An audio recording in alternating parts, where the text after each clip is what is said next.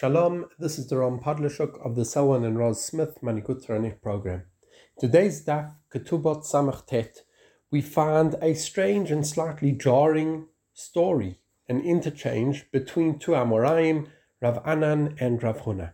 Rav Anan sent a message to Rav Huna asking that he give a certain woman her dowry, Isur Nechasim, from her father's estate. But when he sent the message, he called Rav Huna Chavrin, Huna our friend. Rav Huna, so taken aback by the lack of kavod given to him, sent Rav Sheshet to put Rav Anan in cherem, calling him Anan, and giving him a riddled answer. And the question is, what's going on over here?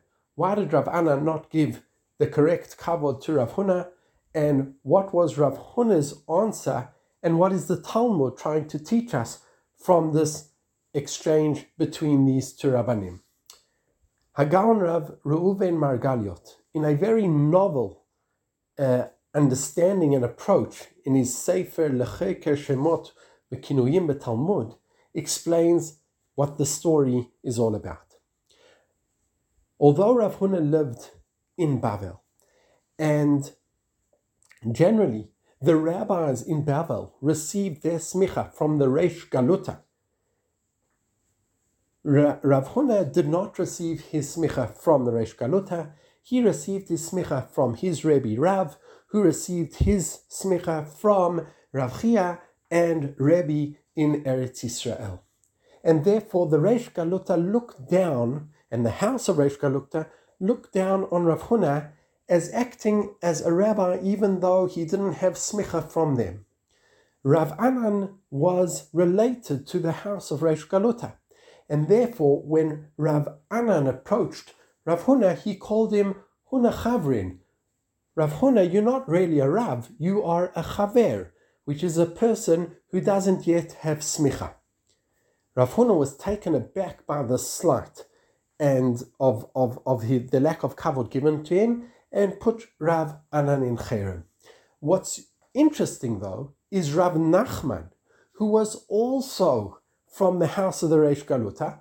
We often find calling Huna Chavrin, or just Huna by itself, and Rav Huna did not take such a slight of kavod in such a terrible manner that he put Rav Nachman in cherem, etc. And what is the difference? And Rav Margaliot explains as follows. Rav Nachman and Rav Huna were contemporaries. When contemporary Gdolei Yisrael sometimes fight with each other, they are doing it on a certain level.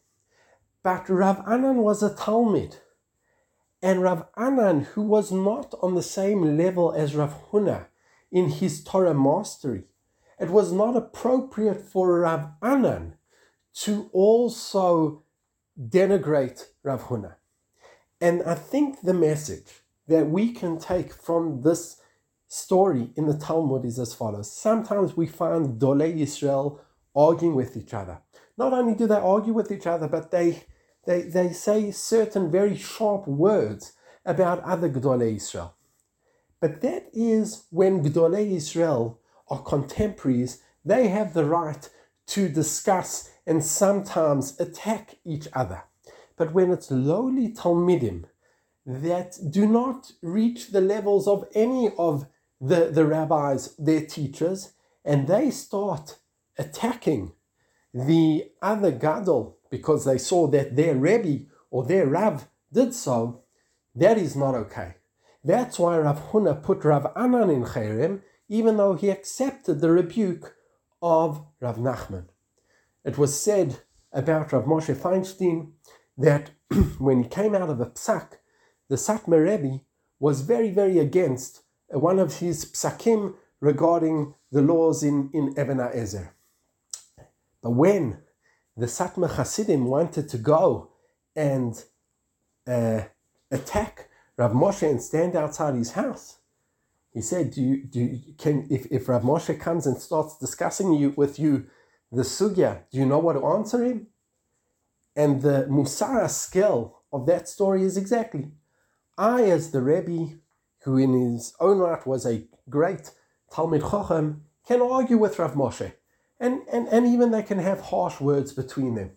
But that doesn't necessarily give the Talmidim the right to go and denigrate Talmidei Chachamim, because they're not doing it from a place of gadlut. They're doing it from a place of lowliness. And that, I think, is the message that the Talmud is trying to teach us in this today's daf. Yom Tov.